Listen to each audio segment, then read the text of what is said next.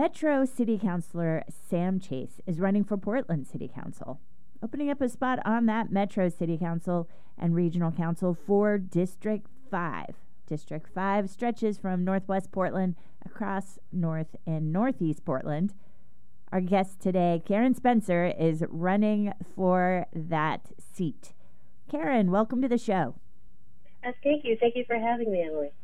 Who are you and why are you running? Who am I? Well, I am an entrepreneur, an attorney by training, and I guess a regular individual as well. I am running because we've had so much growth in our region over the last decades, and we're going to continue to grow. And I feel like my strategic planning skills and my passion for healthy, vibrant communities is a good fit for the role of Metro Councilor. And why now? This is your first time running for office, is that right? It is my first time running.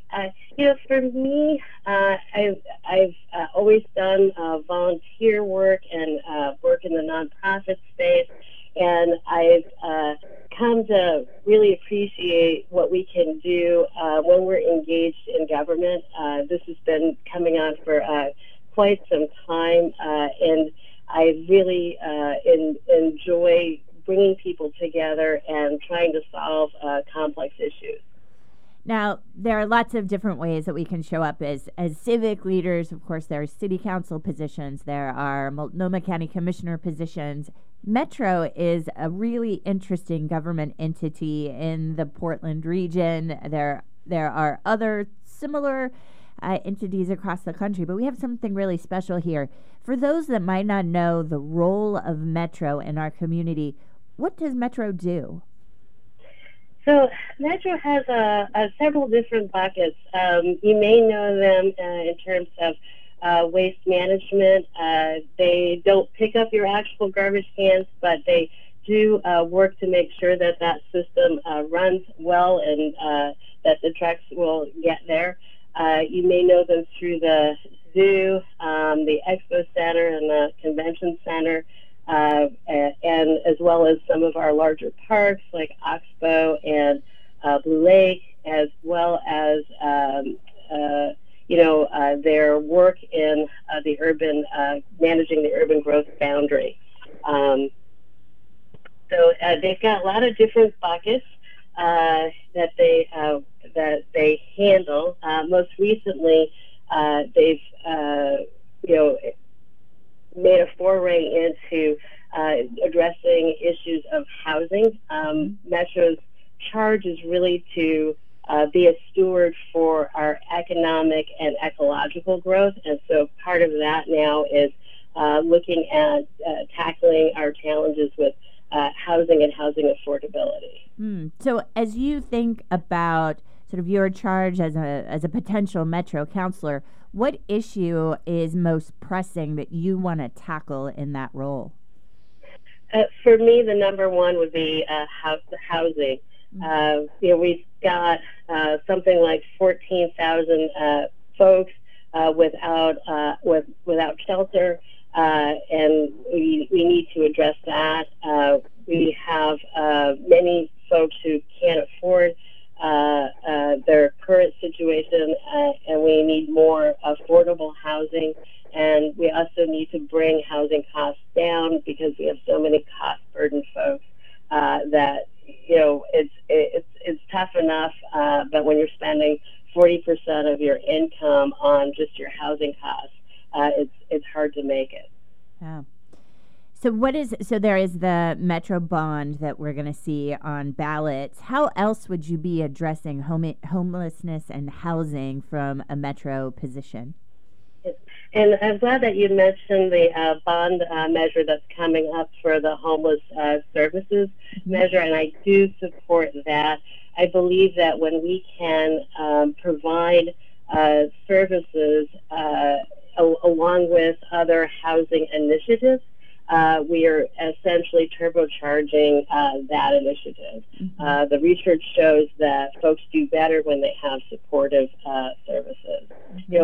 From my standpoint, I will be focused on how we can, increase our infilling and our creation of accessory dwelling units, how we can just basically getting the housing market moving and using that role as a bully pulpit to encourage greater housing. Yeah.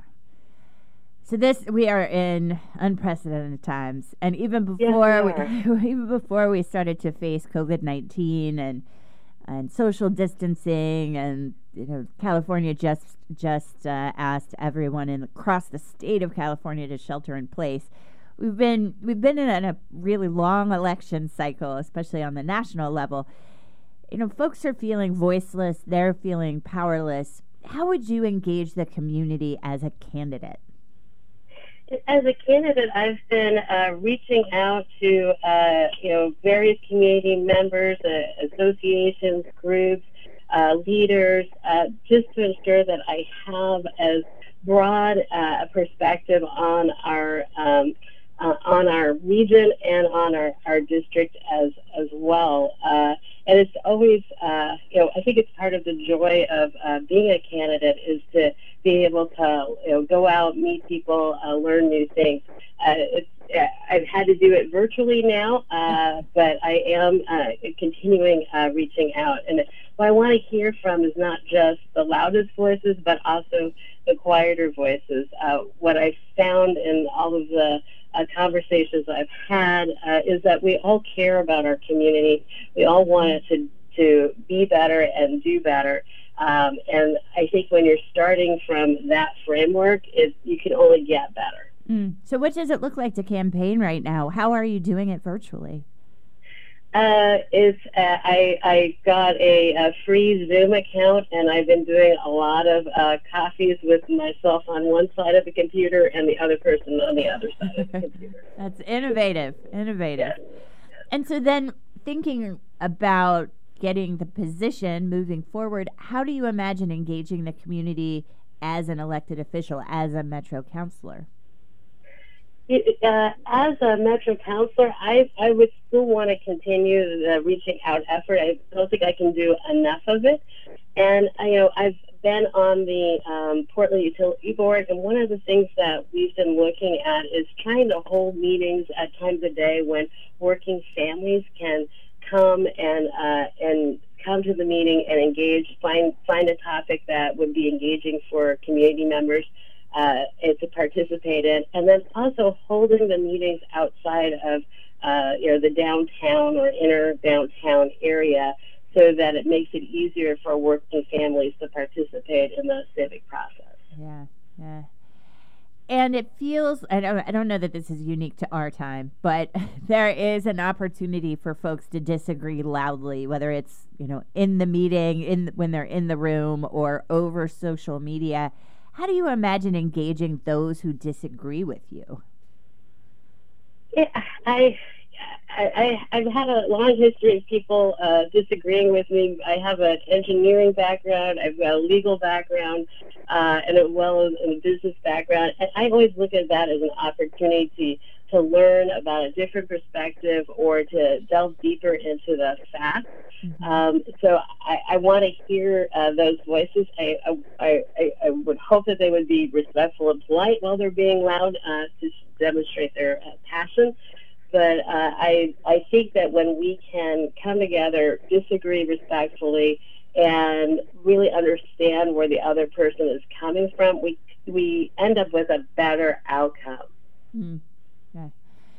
What do you want voters to know about your background and experience coming into this role? I think that I have a wealth of it, I guess would be it.